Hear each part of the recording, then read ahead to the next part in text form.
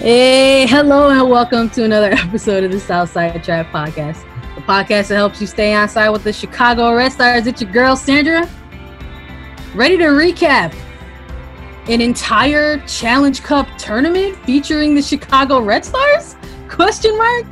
So much stuff here, guys. There is a cup final that we have to discuss, in which the Chicago Red Stars did participate in, and the outcome of which was not one that we wanted to talk about, but like we always do, we're going to do it anyway. There's a lot to go through here, in between the lines, outside of the lines, and I'm going to do it with my friend, homie, and colleague, aka the scam originator, Claire Watkins. How you doing tonight, Claire? I am doing remarkably okay today. Yeah, Man, I'm okay. I'm right there with you, dude. Yeah. I thought maybe it would be another day of not doing too great, but that's not true. I remembered that no one can do anything alone, and that relief is a beautiful thing. Not unlike the Chicago Red Stars, I was very grateful this morning that all of this was over. May we take all our cues from the players that we cover. From Miss Sarah Gordon herself.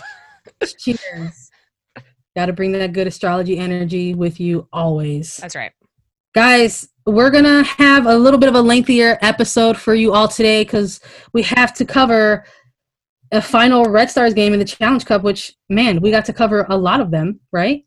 And we also want to take some time to reflect on the tournament holistically because there were, again, a lot of games and a lot of things that happened, and we just want to go over all that stuff with you guys. So we hope you'll buckle in and enjoy this ride with us. There's nothing I love more than chatting about this stuff with Claire, and I'm ready to get into it. I would like to also just say that I'm going to do this at the end of the episode, but I also want to do it in front of this episode in case you don't make it to the end, that there's a lot of folks out there who have been riding with us for this journey for quite some time. And there's some new folks that actually came along during this ride because they looked at us and they looked at our coverage and they thought there was something there of value. And that feels really nice at the end of the day. So this episode, more than all of the other episodes, is for all of y'all. So we appreciate it. Let's get into some storylines, Claire. What do you think? Yeah. A big theme for me with all of this, not only with the game itself, but with the entire tournament is the thing that I found myself wrestling with a lot is kind of the narrative of the whole thing. And I think both Sandra and I have alluded to this in previous episodes, which is that the narrative, and I think I'm going to say this a lot, and I promise it's really not a cop-out, but there's two different narratives going on in this tournament league-wide. One being that there are some teams that came here to win, and there are some teams that came here to do something a little bit muddier than that. They came here to play. They came here to learn. And I think that in a way, and we'll talk about this too, we'll get into the game, but holistically, one of the teams that came here to win won. And I think that that's a valuable thing to say off the top. But yeah, the Chicago Red Stars found themselves in a final when I'm not sure they actually, or at least they're from the narrative of their coaching staff, did not entirely intend to. And then we were left with a game that had maybe two different philosophies to it, which was a little bit hard to swallow ultimately. And so we're left with kind of a lot of things, a lot of pieces to maybe pick up in the aftermath of that. We're going to do our best to do that with each other and with everyone. Just some other quick additional game day specific storylines. There were tons of them, guys, but really the main ones were that the Houston Dash had set out a goal for themselves and really wanted to utilize this tournament as a bit of a showing and a bit of a warning, maybe put some of the league on notice in terms of the things that they've been working on collectively as a team. Wanted to compete and show that they could hang with teams in the league and kind of show off the team culture that they've been working so hard to build over the last year or so. And that it was really the first opportunity for the Houston Dash to break a lot of franchise firsts, getting into a playoff environment in an NWSL competition. They did that, win a playoff competition, and come home with a title of some sort. So all of that was kind of, going around in terms of storylines for them. And for Chicago, it was, taking a look at the roster and seeing how they utilized their tournament, seeing what was, who was really left standing towards the end of this tournament, because, they saw their fair share of bumps and bruises along the way. And that played into this final and how they ended up having to line up. There was, talk about players on both sides of the pitch, playing against a former team and so to speak, and all that stuff was, played up naturally, with amongst media outlets and stuff like that. So let's get into these starting 11s and get our actual fleshed out thoughts. We're going to go with the team that we podcast about, even though they were technically the visiting side. We're going to talk about how the Red Stars lined up. They started out as followed. They had Alyssa Nair in net, Bianca St. George's, Julie Ertz, Sarah Gordon, Kayla Sharples to round out that back line. They had Savannah McCaskill, Danny Colaprico, Vanessa DiBernardo, Katie Johnson, Kalia Watt, and Rachel Hill. Claire, if you'll allow me, I think I had some of these players in my preview on Southside Trap. You were 2 for 2 semifinal and final. You had a 100% hit rate of the starting 11. I think Sandra might know this team pretty well. No, the thought that I had when you said that Chicago was technically the visiting side, which just struck me just now, is I guess, again, this tournament, you guys, it's all made up and the points don't matter. I appreciate that both teams got to wear their home jerseys during that game. That rules beautifully. It was an aesthetically pleasing final. That's really nice, actually, and that's something that you don't get a lot in normal league play.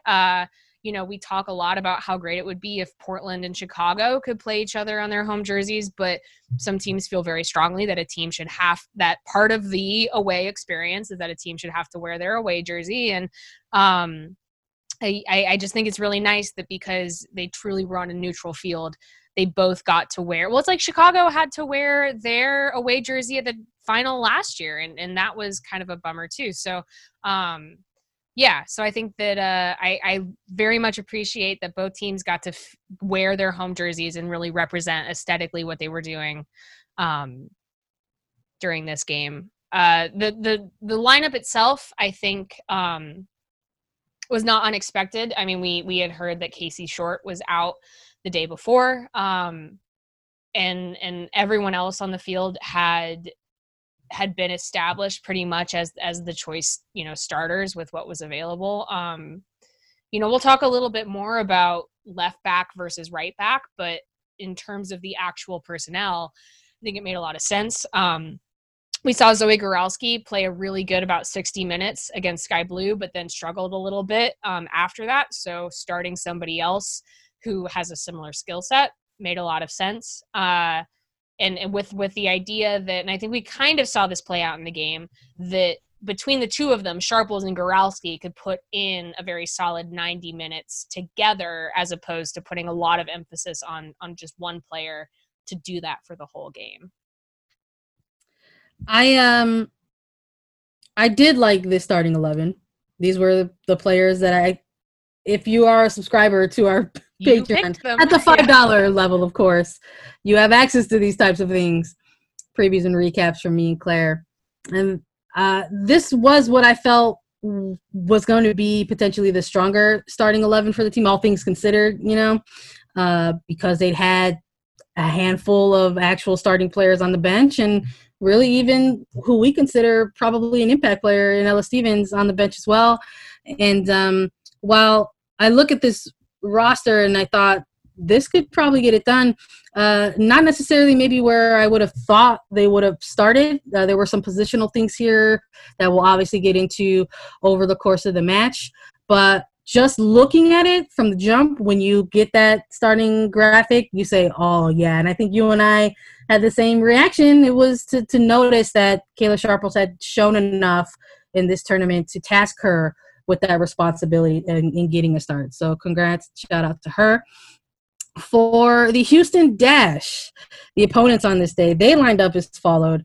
Yeah, Jane Campbell and Annette, Alyssa Chapman, Katie Naughton, Megan Oyster, Haley Hansen, Christy Mewis, Sophie Schmidt, Shay Groom, Brie Vasali, Nichelle Prince, and Rachel Daly starting out that starting 11. And can't front, when I saw that starting 11 for Houston Dash, I had some very similar feelings. I said, man, this is also a starting 11 that could absolutely get it done. In particular, seeing players like Nichelle Prince and Brie Vasali, players who I felt when head coach James Clarkson went ahead and made his adjustments for his team moving forward, seeing the confidence that he had in starting a player like Brie Vasali and inserting a player like Nichelle Prince, who had been working her way back from injury, and just sort of giving her the green light for the remainder of the tournament. I just thought, man, these are some players up top who can maybe give that back line some struggles. What do you think of the starting 11? Yeah, I mean, I think that we're going to probably be talking about a lot is that the Houston Dash has a lot of narrative, actually, as opposed to Chicago, where some of that being that Megan Oyster got injured quite bad in the quarterfinal against Utah.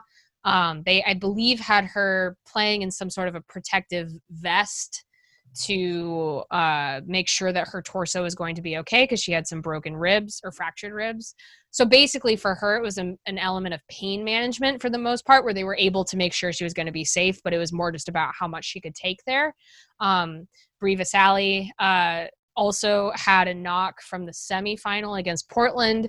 She was able to go for the final. And then, yeah, Nichelle Prince, her journey through this tournament, she lost her father actually, like right before this tournament started, and wanted to be with the team, wanted to be part of this journey with them, but was not, ready to be playing games with them until later in the group stage and later in the knockout stage. And when she came back, she also was coming back from injury. She had knee surgery after the World Cup last year, playing with them for Canada. So it was a bunch of different things going on with her, which is that she's coming back from injury. She's dealing with something very significant emotionally. And in fact, I think has found, she has said that being with the team and playing with the team has been really helpful for her and useful for her during this time. And she's been great for them.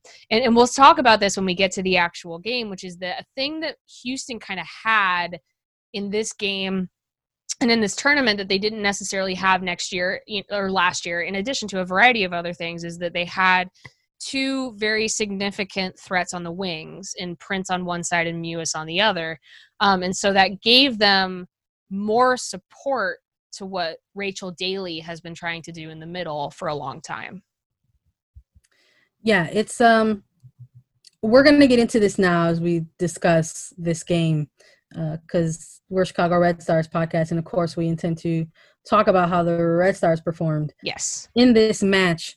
But we did want to take the time in the starting 11s to kind of acknowledge and pay our respective piece to Houston Dash, because really they were quite the team to follow and watch and cover during this tournament.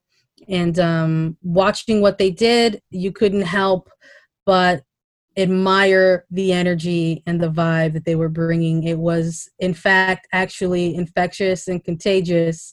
And I'm here for anybody who wants to celebrate the Chicago Red Stars and celebrate the league when the opportunity presents itself.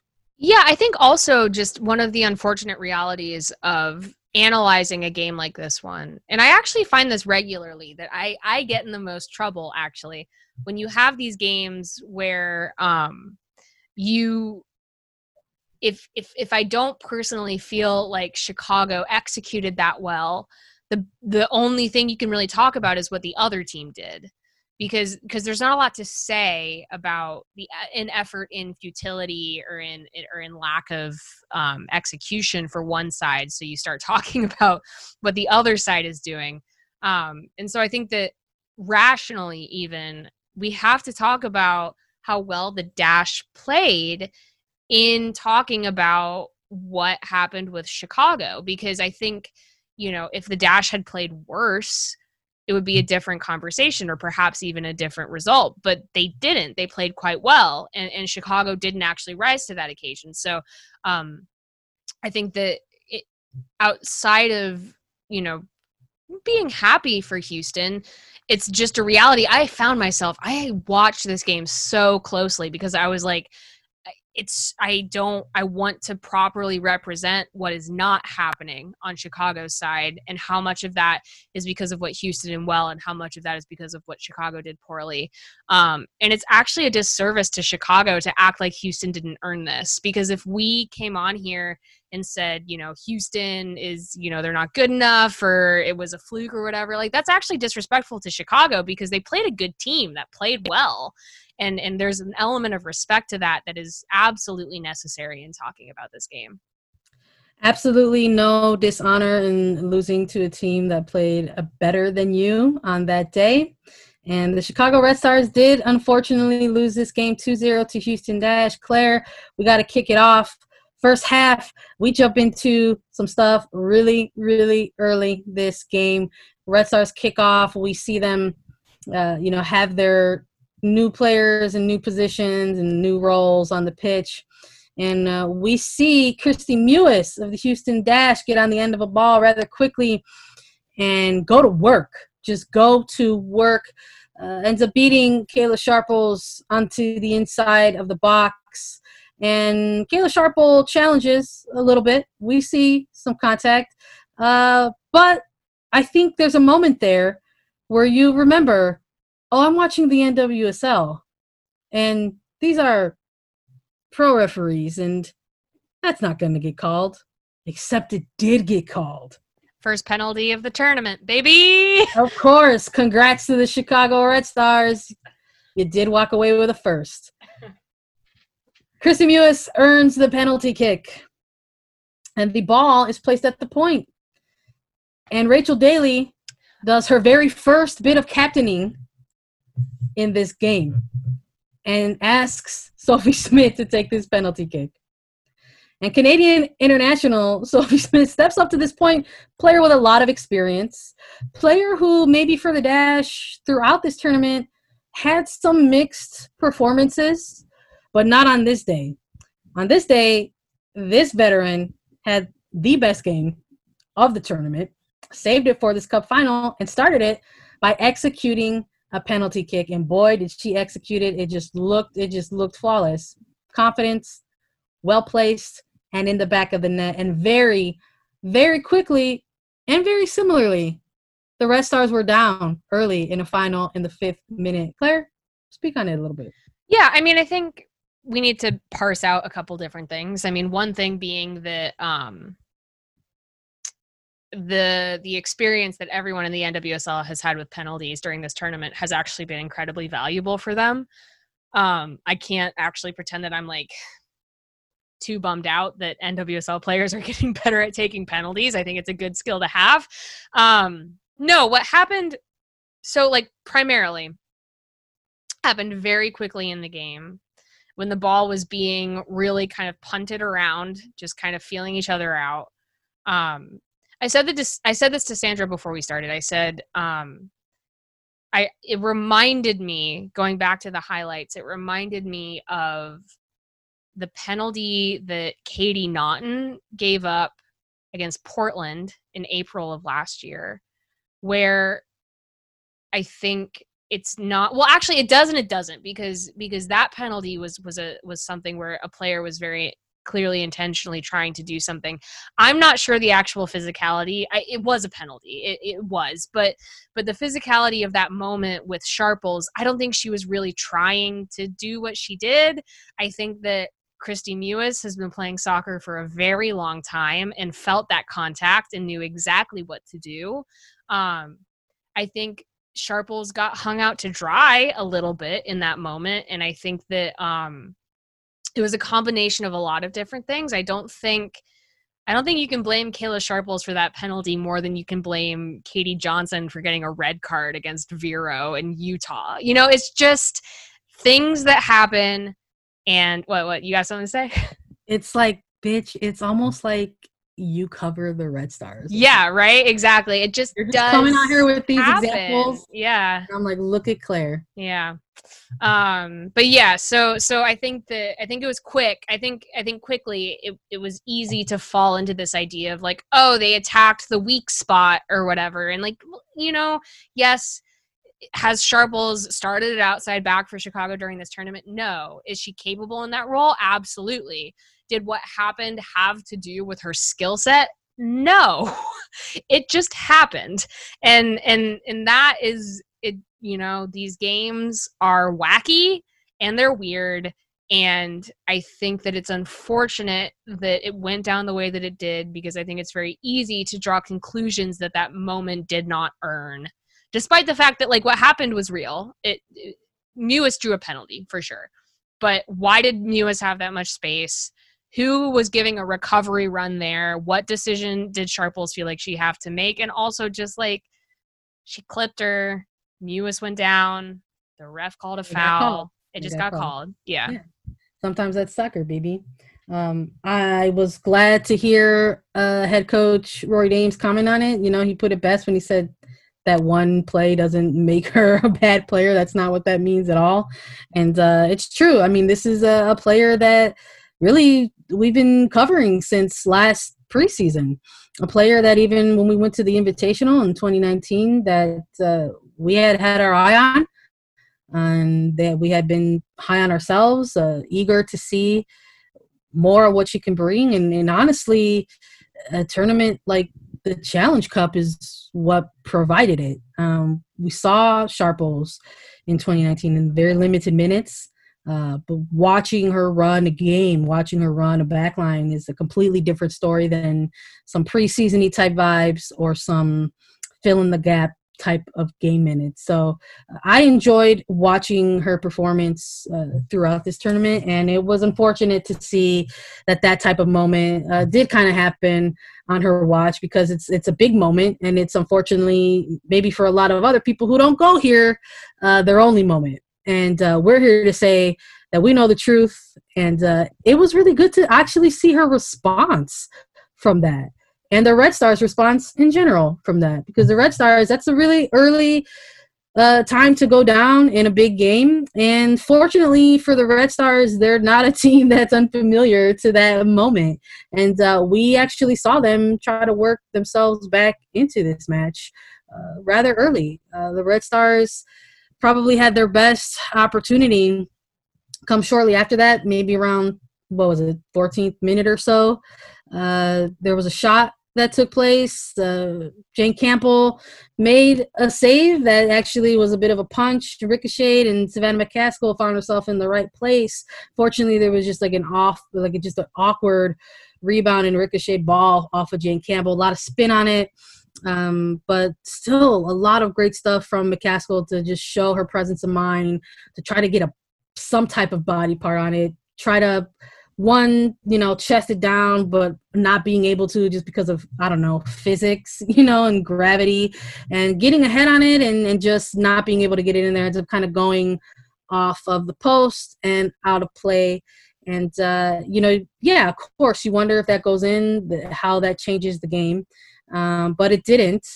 And even with that, the Red Stars didn't necessarily stop. We saw this team trying to get into dangerous spaces, and they did, actually.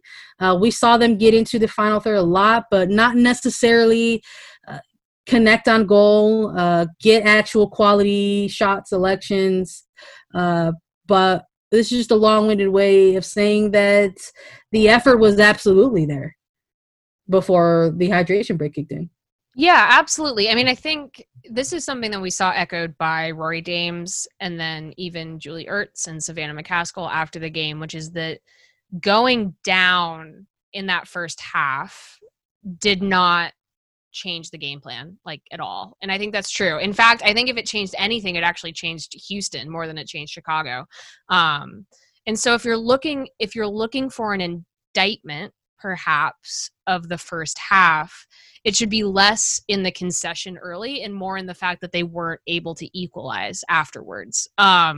Because I don't think anything they did was actually a response to going down. I think they were just really trying to execute their game plan and do what they thought they could do. And I think, again, it is just the thing where I think I'm not sure actually the critique of Chicago during this game is different than the critique of the OL Reign game. Like, it's just, if you're flowing and you're moving, why isn't this turning into quality shots? You know, if you're getting into dangerous areas, why are we not seeing more shots on goal? Yeah, McCaskill had that great opportunity, but that was quite frankly off of a keeper error. Campbell should have caught it. The fact that she didn't left open a real opportunity. It would have been better in the context of a final, absolutely, if McCaskill had made that. But if we're talking about the process, which we are, the story of this game is not the goals that Chicago conceded, because they gave up a penalty early and then a fully stretched, closer at the very end. But it's more about what happened in between, or what didn't happen in between. So yeah, they worked their way back in. Also, Houston kind of collapsed. Like, they kind of collapsed back in after scoring, which, that's their own journey. God bless them. But yeah, they were not, outside of that one moment, which again, I think had more to do with Campbell's decision-making than anybody else's. Yeah, I'm not entirely sure that we saw Chicago able to implement in the final third what they wanted to do, or certainly what they were able to do against Sky Blue. Yeah, just a lot of good ideas, right? We'll just chalk it up to that. Yeah, absolutely. Can't necessarily say that the execution was there, because, I mean, hey, we know now that it wasn't. I mean, but there again, the effort was there. First hydration break, you felt like, well, if they can get there, maybe they'll talk about some things and readjust and how they feel. And that also actually ended up happening on Houston's sides as well. And unfortunately, Chrissy Mewis had to come out early in this game for them. Devastating moment. You could just tell that she didn't want to come on out. Might have tweaked something on that very, very early opportunity when she earned the penalty kick. And going into this, out of this hydration break, she was off the pitch for Houston Dash, and Kaiser came on in her place. So you're talking about the final 15 in stoppage time into the half. And for a Houston Dash team that was really tasked with something that they hadn't been tasked with prior in the tournament, which is, having to sustain a lead very, very early against another good team, they were doing okay, in terms of getting into the halftime. They kind of stole back some of that momentum that Chicago had won back from that early goal, and got on a couple of corner kicks themselves.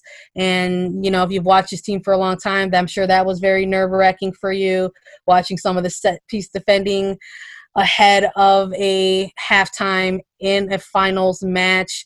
But this game for halftime did end up just 1-0, and you still maybe kind of felt the Red Stars, having worked themselves back into this game, had a ton of opportunity in front of them to really try and make something out of it.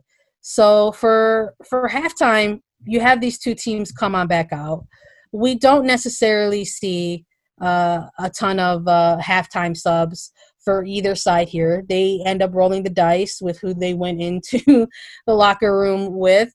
And, for the first, 20 minutes or so of this half, kind of ends up picking back up where it was initially. I think we ended up seeing Houston clearly having some conversation about what they didn't do enough of after they went up early.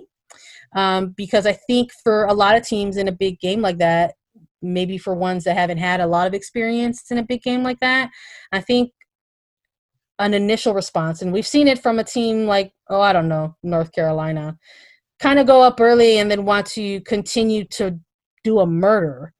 Whereas maybe if you're a first-time team like Houston Dash, you go up early and you maybe still try to fall in line with your game plan a little bit, which allowed Chicago to kind of fall in line with theirs. And then in turn, we saw Houston Dash still trying to come back and like maybe try to build on what they were doing there, because the Red Stars were able to come out of the half and still try to press for a goal. I mean, we saw Savannah McCaskill come out right away with an attempt, and they've earned a few corner kicks, and naturally maybe not played in the best kind of way. There was some opportunity there in terms of set pieces that we didn't see, converted. But eventually we saw Houston start to do some things offensively. Right. Yeah. If I could, the momentum of this game definitely maybe started very early. Houston, Chicago had a very good patch going into halftime, but also Houston adjusted right before halftime. I think from minutes maybe 50 to 70, Chicago really had the run of play. Like they had a really good stretch at the beginning of the second half, and then Houston adjusted again. And I think that this is something that we talked about a little bit in the Sky Blue episode, but also just, again, feels like a cop-out, but it's just true. The only team that truly just like annihilated Houston in this tournament were the Washington Spirit. And the way they were able to do that was through possession-based soccer, and they were able to pass around what Houston wanted to do. Chicago also has the ability to do that. And I'm actually not delegitimizing the way that they played against Sky Blue or what they were able to do or try to do in the final. But one of the things that they can do is that kind of possession-based soccer, but it can't be done missing the players that they were missing. And so I think that, unfortunately, even just beginning this game, and this again has nothing to do with the defense so much as to doing with the midfield and the forwards, which is just that there's a clear answer actually to what Houston did. The Red Stars just couldn't do it with the people that they had. And so they had to kind of play the dash at their own game, and it just meant that they had to concede some terms of this entire match that I think if they had everyone available, they wouldn't have had to concede, which doesn't mean that we shouldn't kind of analyze those performances on their own, but it just should be said that there is a very clear tactical way to overcome what Houston was trying to do. But unfortunately, Chicago more just had to really kind of meet Houston where they were at, which is why, again, they had better looks from 50 to 70, but after 70, and this also just has to do with the mental game state, I think Houston really turned it on. I think they were like, we're going to do this. We're going to win this. We've weathered the storm. But also for a long time, Chicago also kind of weathered the storm because there were some defensive moments there that required a lot of very good spatial awareness. And I maintain that Chicago's defense actually did quite well for the most part in dealing with that. Despite the fact, and I feel like before we end kind of the game analysis, like I want to say that I think putting Bianca St. George on the left with Kalia Watt on the right was not conducive to building on the chemistry that was already kind of established, not only between those two players, but also between those two players and Savannah McCaskill. It really seemed like starting back at square one when it came to spatial awareness. And in that regard, a lot of the offensive output was siphoned into one or two players, and that obviously renders an offense predictable. I just want to say that mostly as an offensive issue as opposed to a defensive one, because I really do think the defense did pretty well for much of this game. Yeah, absolutely. And hands down, like you said, 50 to 60 was probably a lot of good moments for Red Stars. I mean, 50 to 70. I mean, again, Savannah McCaskill, she had a great game. She really did, yeah. We're going to get into some more individual specific performances, guys. But to recap, again, she had another really great opportunity on goal, and this one came off of a set piece, a free kick set piece. It was good, that was earned, and it was so good. This opportunity that Savannah McCaskill took, I mean, you're talking about a shot that just didn't have enough dip on the chip and went off the post, and a combination of Jane Campbell's fingertip, let's just say. And it was so good that Jane Campbell and Julie Ertz had to hug it out. They did. That's how good it was. Yeah. That's just the type of game. That's just the vibe that it ended up starting to become. I mean, and I think you started to see that shift, that if the Dash really kind of wanted to win this game, they really ended up having to go toe-to-toe with the Chicago Red Stars, because the Red Stars were not going away by not at all. Right. Yeah. So we saw the substitutions really start to take place after that free kick opportunity, which was like in the 67th, 66th minute. We saw Kayla Sharples come off and Zoe Goralski make her way on. We ended up seeing after the hydration break period, where Chicago was, again, still looking good heading into that break. Brie Vasali came off for the Dash. You had Veronica Lasco come on. And then we saw Katie Johnson and Savannah McCaskill come off for a little of a positional change, right? Because at this point, the game is still 1-1 and anything could maybe happen, but you got to try to take your shot. So we saw Mackenzie Doniak and Zoe Morse come on for two players who were having a game, McCaskill and Johnson. And what this did was it allowed Julie Ertz to move up a bit higher in light of Zoe Morse coming on to the pitch. Right. Tactically, it made a lot of sense in that so one of the things that Houston did well is they had Rachel Daly marking Julie Ertz very closely. Like part of Houston's offensive tactics was to mark like the cornerstone center back and render her useless, not only in defense, but also in distribution. And they were doing that quite well. And so taking Ertz out of that role made a lot of sense. And then also when you look at the injuries to Chicago's roster and who you might look to as a playmaker, Ertz makes sense. In that moment, in true just like last ditch finals moment. I think that definitely made a lot of sense. I mean, obviously it probably ultimately contributed to Houston's second goal, but I can't really fault the Red Stars for doing it. I mean, I think that Sandra's doing a really good job of talking about how Chicago never went away, and that is 100% true. They were in it the whole time. But I do just think a little bit that the unfortunate thing is that in these kinds of games, when the other team is playing quite well, maybe if the other team's playing a little bit less well, it doesn't matter quite so much. But when what you have available to you tactically is limited, they can prepare for it. And I think that it doesn't discount athletically or mentally what the players on the field were doing. But when you only have a couple kind of things in your back pocket, especially in knockout soccer and in a knockout final, other teams can plan. And it just worked out enough in Houston's favor that Chicago only had so many ideas going forward. They sent the ball to Rachel Hill a lot.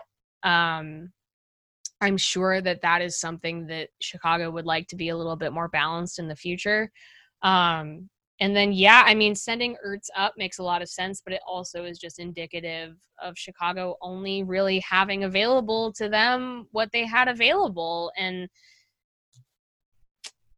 it sucks to watch in the moment, but it also just kind of is what it is, I watching this game go down in the final minutes, watching the substitution that was made. I mean, you gotta, guys, to make a shot, you gotta take a shot, right? So that's ultimately what I think we saw going down here. We saw the substitution made. We saw a little bit of a positional change, and Houston Dash recognized it. You had Rachel Daly, who has been doing a very good job all game of doing her job, ended up finding a very wide open, with plenty of space in front of her, Shea Groom. And while maybe there could have been a plea made for offside, not on this day. And looking at it, I'm in agreement with that. It was a great ball through. It was a great run that was held, and you got to give credit where credit is due. Both players did their job, and this game got put away. Got a second goal up in stoppage time, and that was really all she wrote. It's one thing to ask for a goal, an equalizer goal in stoppage time minutes. It's a whole lot of work to ask for two. And the Houston Dash started feeling it, and they absolutely closed this game out. And congratulations to them. Houston did indeed hold it down, and they won themselves their very first NWSL title for their franchise. And you know what?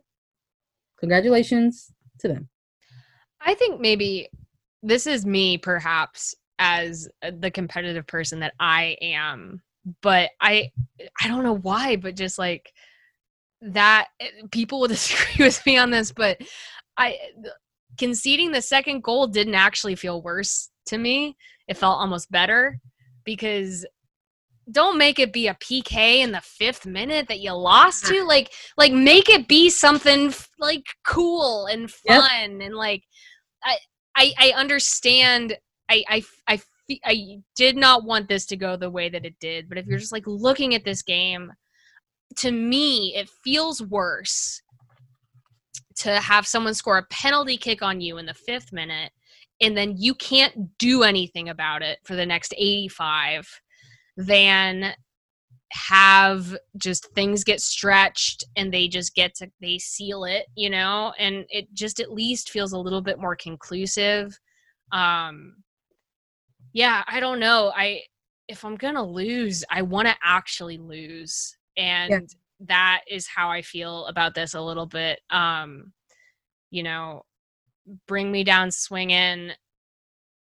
I don't know. It just, I just wanted, it needed to be for me, not the only narrative not being that Chicago couldn't score, because also they couldn't score.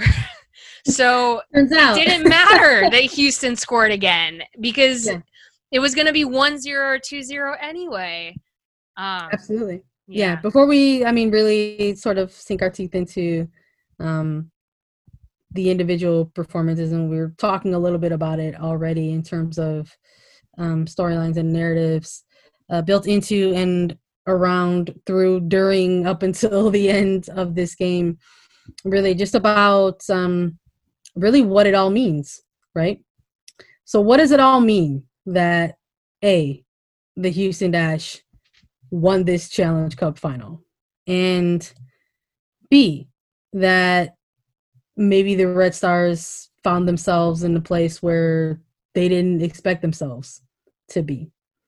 And I'll throw in letter C and say that looking at this team's performance, throughout the tournament, but just specifically on this game, and knowing that there were, what we said, 3 starters on the bench, and we can actually expand that if we're talking about players like Alyssa Motts, if we're talking about players like Erin Wright, who were not available for this tournament to begin with, what type of final this may have been for the Red Stars.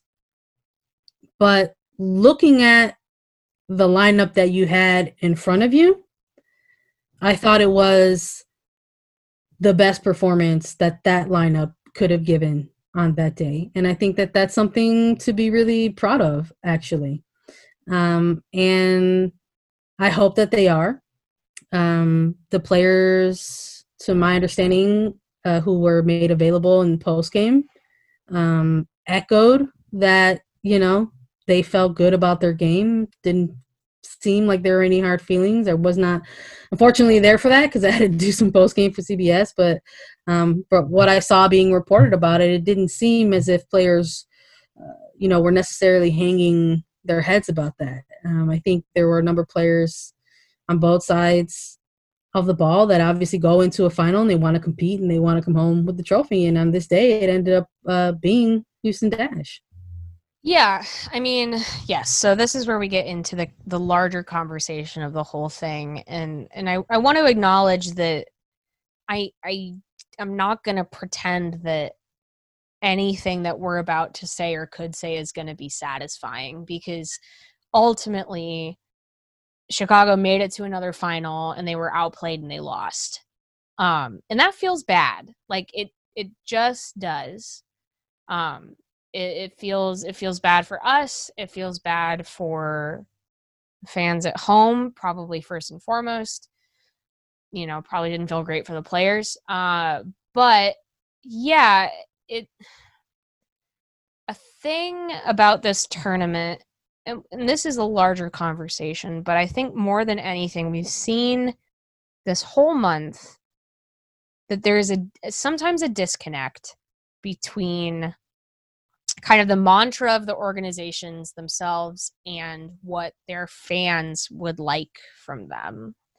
And I don't know if it's helpful or useful to say that Chicago is not alone in this, but they're not. The questions that fans had at the end of this final for Chicago are the same ones that people had for Sky Blue in the semifinal, that they had for Portland in the semifinal, that they had for North Carolina in the quarterfinal. Nobody but the Dash actually got to walk away from this feeling great. That's just true. And that's the nature of this kind of a tournament. And so I think that this is where we have to have a larger conversation about Chicago came in with a plan and kind of accidentally, through their own culture and quality, made it all the way to the final. And then do we still accept the game plan from the beginning in a final when everyone else is telling you that this is it? And I don't actually know the answer to that. I think that if you are a fan that's very frustrated by this game, you should be. It was a frustrating game. I think that if you are a fan who feels better knowing that this is all part of a larger plan, you should be. It is. It's hard when it's happening on CBS and you don't get to go see anybody about it or talk to anybody about it, and you're dealing with it online, and the other team has a narrative and your team does not. That's hard, man. It was hard for us. I know it was hard for everybody else. And I don't actually have like an answer. I don't have a conclusion to this at all, other than saying that yes, this game mattered. It clearly mattered more to one side. I don't think it's disrespectful to say that. I think that what happened this month will help Chicago immensely during what is going to be the first of, I believe, many expansion drafts in this offseason. They got to explore not only maybe their 14 to 18 best players, but also their best 28 available to them. I think that if Chicago had come here to win, different people might have played in this last game. And I'm not going to go so far as to say that I feel like Chicago was wrong not to play those players. Does it feel bad at the end of this journey to have it end in another loss, especially understanding the way that those narratives get grasped on by people? Sure. It sucks. It feels really bad. But I hope that we're maybe here to give a more nuanced look at that. And within that, I hope that like we can talk about the things that we're excited about and have people know that we're being honest about that, because there are a lot of things to be really excited about coming out of this tournament. 100%. I think it's not unfair to sit here and say, man, losing again sucks. Feels real bad. Real bad. It feels real bad. Losing in a pandemic where everything feels so uncertain probably feels worse. Especially when maybe you don't have anywhere to put that, or you don't have anywhere to go with that. I know that we had expressed prior to this final our own bad feelings about the team heading into this final. but also as just people, man, who cover this team. Selfishly, it hurt to not be able to be together and cover this team in another final. Something that we've been doing extensively for some time now. You guys have been, so a lot of you guys have been along for this ride for a while, and you know that I've covered a number of semifinals. You know that we've covered the number of finals, and more specifically that we went to North Carolina and we covered that final last year. And I think that if somehow, some way, there was a season that looked a certain type of way and the Chicago Red Stars found themselves in whatever final it looked like, we probably would have found a way again, because that's how we're built and that's how we're made. And selfishly, to not be able to have that experience, even if it's a losing experience, kind of sucked. It sucked to not have my homies to go through this with me and be able to cover this type of thing.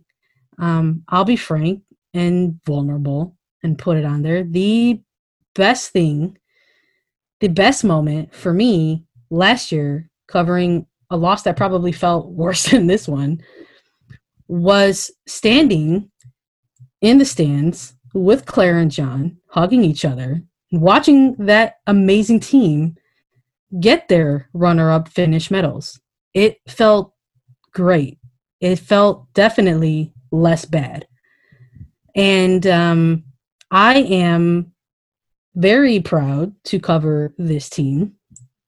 And anybody who has the impression that it sucks to lose in semifinals or finals, and it sucks to cover a team or root for a team or support a team that may not have the best record in the playoffs, has never been there and doesn't know what it's like. Because I feel very fortunate to be able to cover a team as extensively as I have with the type of history that they have. I feel very fortunate because there's not a lot of teams that are able to make it to these opportunities. And I would always choose these experiences over never having experienced them at all. Yeah, it's a complicated thing, right? Where does this game feel worse because it's a final? Yeah. Would the quote unquote better thing to do to have lost earlier? Like, no. Like it's hard. It is hard because again, it just turns into this thing where it gets very much turned into like, can they do it? Can they not do it? And it's only because they make it this far because of the quality that they have. There were other teams in this tournament that were on rebuilds or were actually not on rebuilds at all that didn't make it to this point. And I do feel a little bit possessive of saying, like, I think the greater equivalence of quality on this particular game, especially in this tournament, is unfair. And if anybody else would like to talk about it, their team should make it to the game. But they didn't. So, yeah, I don't think that I'm here for a lot of chatter about that. But for the Chicago fans, and Sandra and I are very mindful of this. And we've been so open about how this has been hard for us, even before the game got played. Some of the things that we saw is we felt on Sunday how bad this felt. We saw it and we felt it, and we do not want to delegitimize that in any way. And it is hard when everything else is so hard to emotionally take something like that on.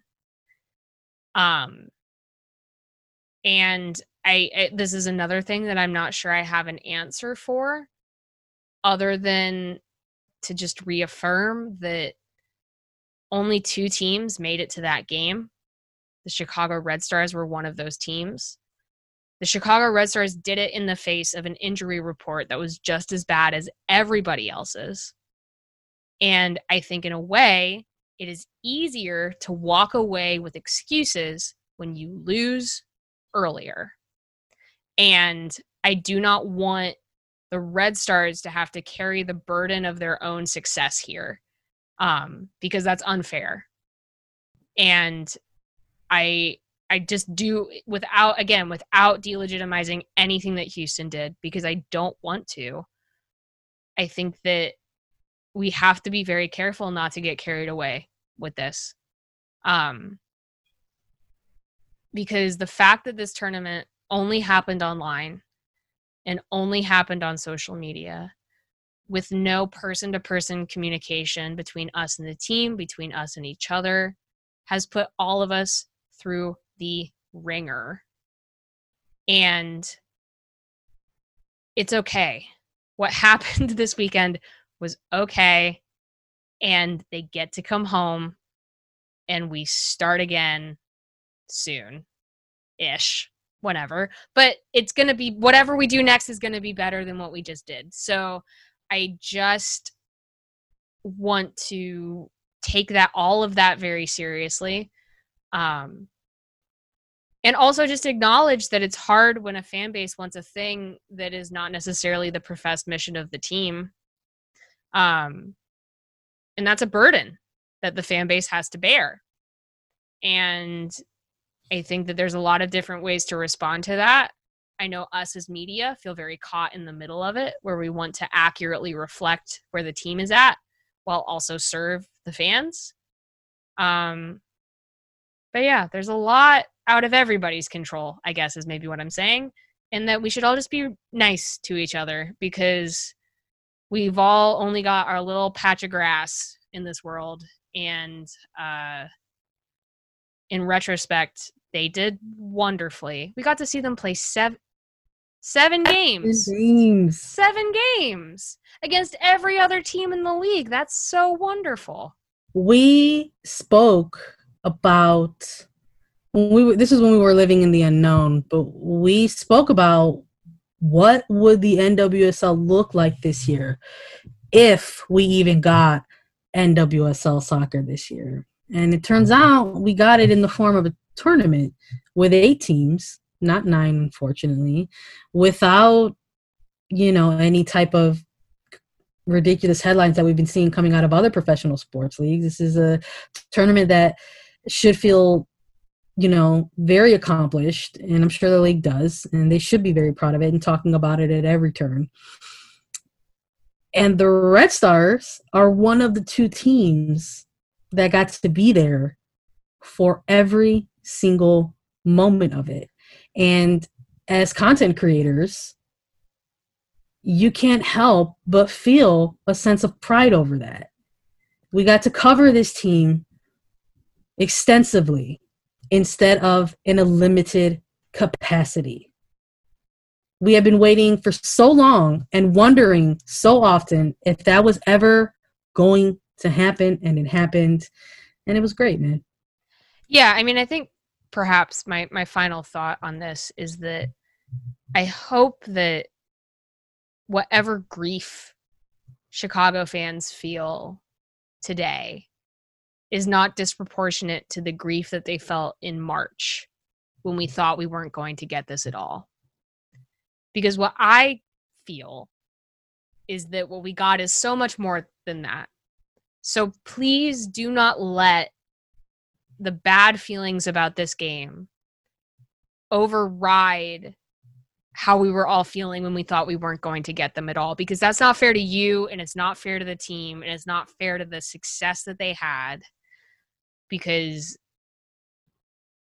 we were facing a lost season.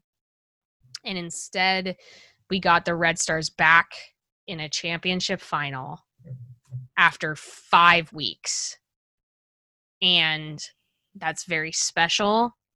And yeah, it sucked that they lost. Yeah. But I don't have it in me to act like this is worse than not getting them at all. I don't believe that. I don't believe that for 1 second. It's not how we roll here in Southside. Not how we roll here. We love the Red Stars, rain or shine, baby. That's how we do. We're gonna, of course, wrap this up by talking about some more of those good things. We want to talk a little bit about individual performances, guys, because again, we got to cover this thing over 7 games over the course of a month. There was so much there. And we got to see, we're talking about individual performances, we got to see so many of them. The Red Stars were one of a handful of teams that went into this tournament utilizing it in a very specific way. And we got to see so many players put on the jersey and represent the club and really show us what they got. And while maybe that was frustrating in some areas for some people who were looking for things, we have always been pretty honest in how we were going to cover this tournament. I mean, you might have heard me or refer to it as fake or pretend, because it's hard, guys, to sit there and be tasked with the responsibility of analyzing or critiquing a performance when you know all of the things that have been going on ahead of those performances because you've been living them yourself. We're talking about a team that had to go through a very long period of self-isolating, quarantining, practicing social distancing, just like so many of us out there, number one. They had to deal with and go through, more specifically, the very deep and complex issues that were affecting this country and more specifically this city when it comes to saving and protecting Black life in Chicago. Yeah, my only interjection there is I don't think we want to talk about this a ton, but saying that if you are personally feeling very conflicted about what you saw from Chicago in that regard in these games, you can only imagine what the players themselves are feeling, right? So Exhausted. Just completely exhausted. Yeah, mentally and physically. We heard that talked about a lot from all the teams during this time. And also, specifically to Chicago, one of my storylines that I was looking at ahead of this game, along with everything else, was the fact that if Chicago came out on top in this game, they were going to be the team that did it on the shortest preseason that took place over the course of 3 different states because of the way they had to constantly follow city and state guidelines involving COVID-19.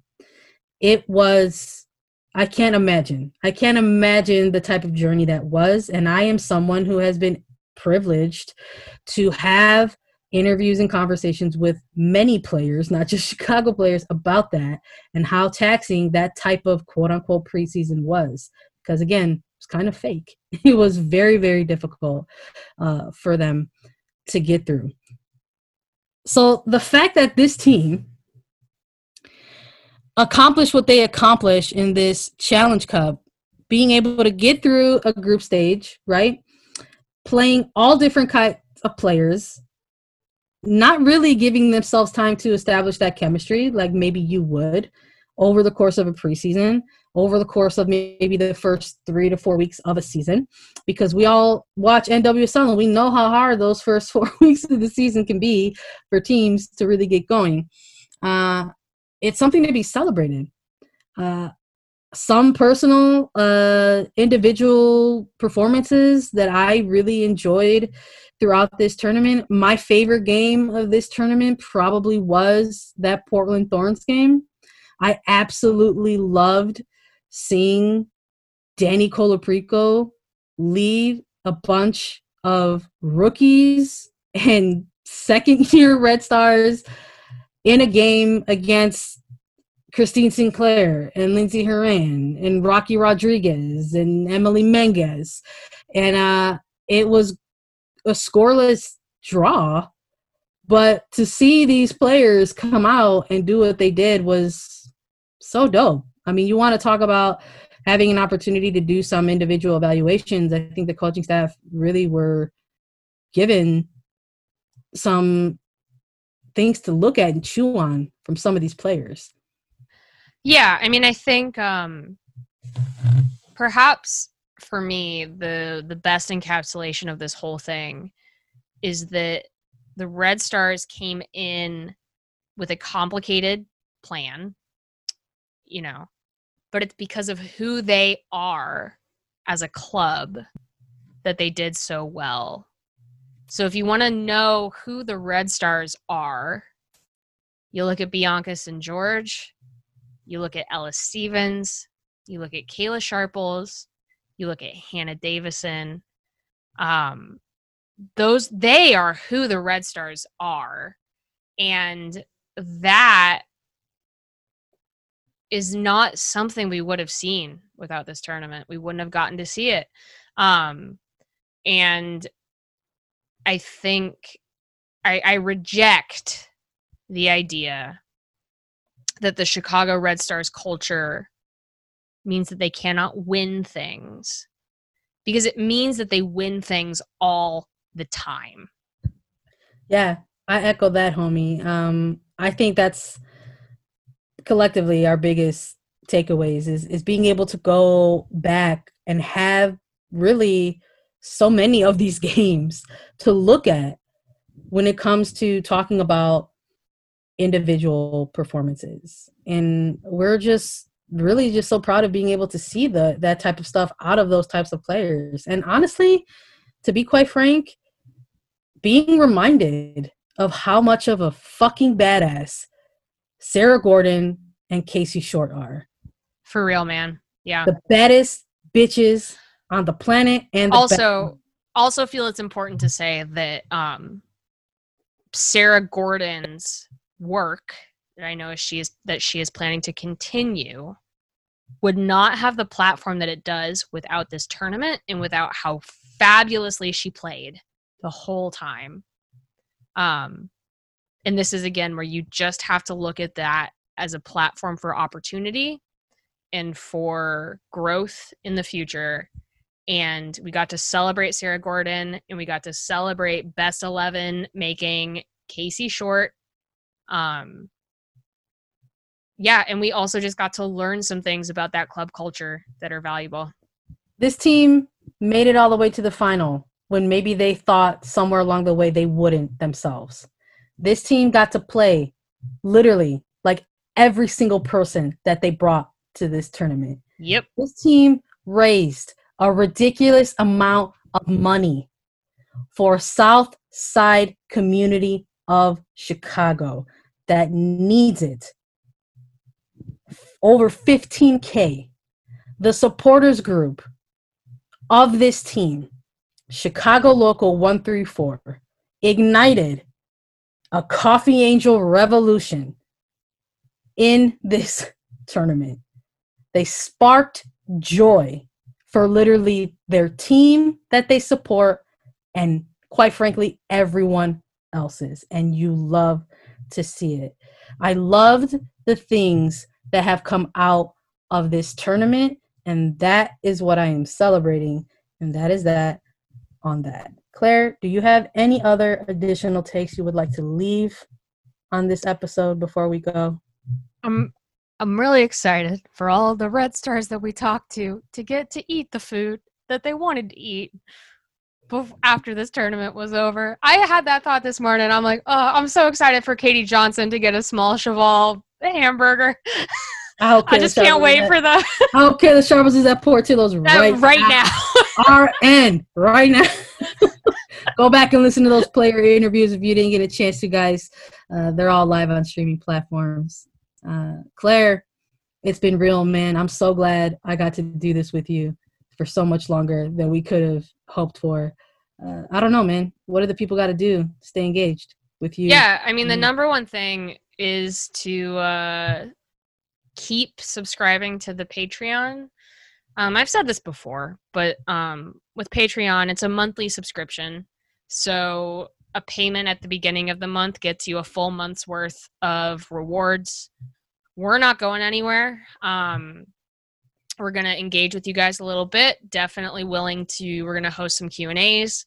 We're going to talk about the things that you guys want to talk about. Sandra has a fabulous piece coming out soon that I'm going to let her talk about. But yeah, I would say that I'll be vulnerable here for a second and say that in the way that everything is hard right now, a thing I'm not looking forward to is losing part of that audience because the tournament is over, because we are committed to continuing the work as much as I understand circumstances and commitment for everybody. But we're here, man, and we're going to keep talking about the Red Stars no matter what. And good things are ahead, I think. Really good things. Yeah, I'm excited about it. I'm incredibly grateful to everybody who's been riding with us from the beginning, everybody who decided to hop on during this tournament. Truly appreciate you so much. We went ahead and tweeted out a bit of a content thread ahead of the final. And while I'm very proud of the work that has been done here at Southside Trap, I'm even more proud of having done it with Claire specifically and reading all her work along the way. And we talked about how we've got 30 pieces of content for you all within the month. It's almost like you got something every single day when you think about that. We talked to several players. We talked to several coaches. So we did recap podcasts. We did interview podcasts. We gave you previews. We gave you reviews. And in between, we gave you some thoughts and feelings about the team that we've come to cover so closely. So we do hope that moving forward, you will have seen the value of our work and that you will continue your support of Southside Trap via our Patreon. And we just want you to know, as we've always let you know, that that's not always an option for everybody. And we here understand that completely. We hope that you continue your subscriptions with us. And if you haven't yet, please find a tier that works for you. There are several. And if not, I also want you to know, that there's a number of ways you can support us. You can do that by following us on all social media channels at Twitter, Facebook, Instagram. You could do that at Southside Trap Pod with one letter P. And if you want, you can listen to us on streaming services like Spotify or iTunes. So give us a find, give us a like, rating, and review. That stuff helps us out tremendously whenever we're trying to produce the best Chicago Red Stars content alive. So guys, thank you so much for joining us along this journey. We hope you will stay. Make sure you keep wearing a mask, you keep washing your hands, you keep staying safe out there, and continue your support of Black Lives. And we'll be back as soon as we can with some more content for you guys.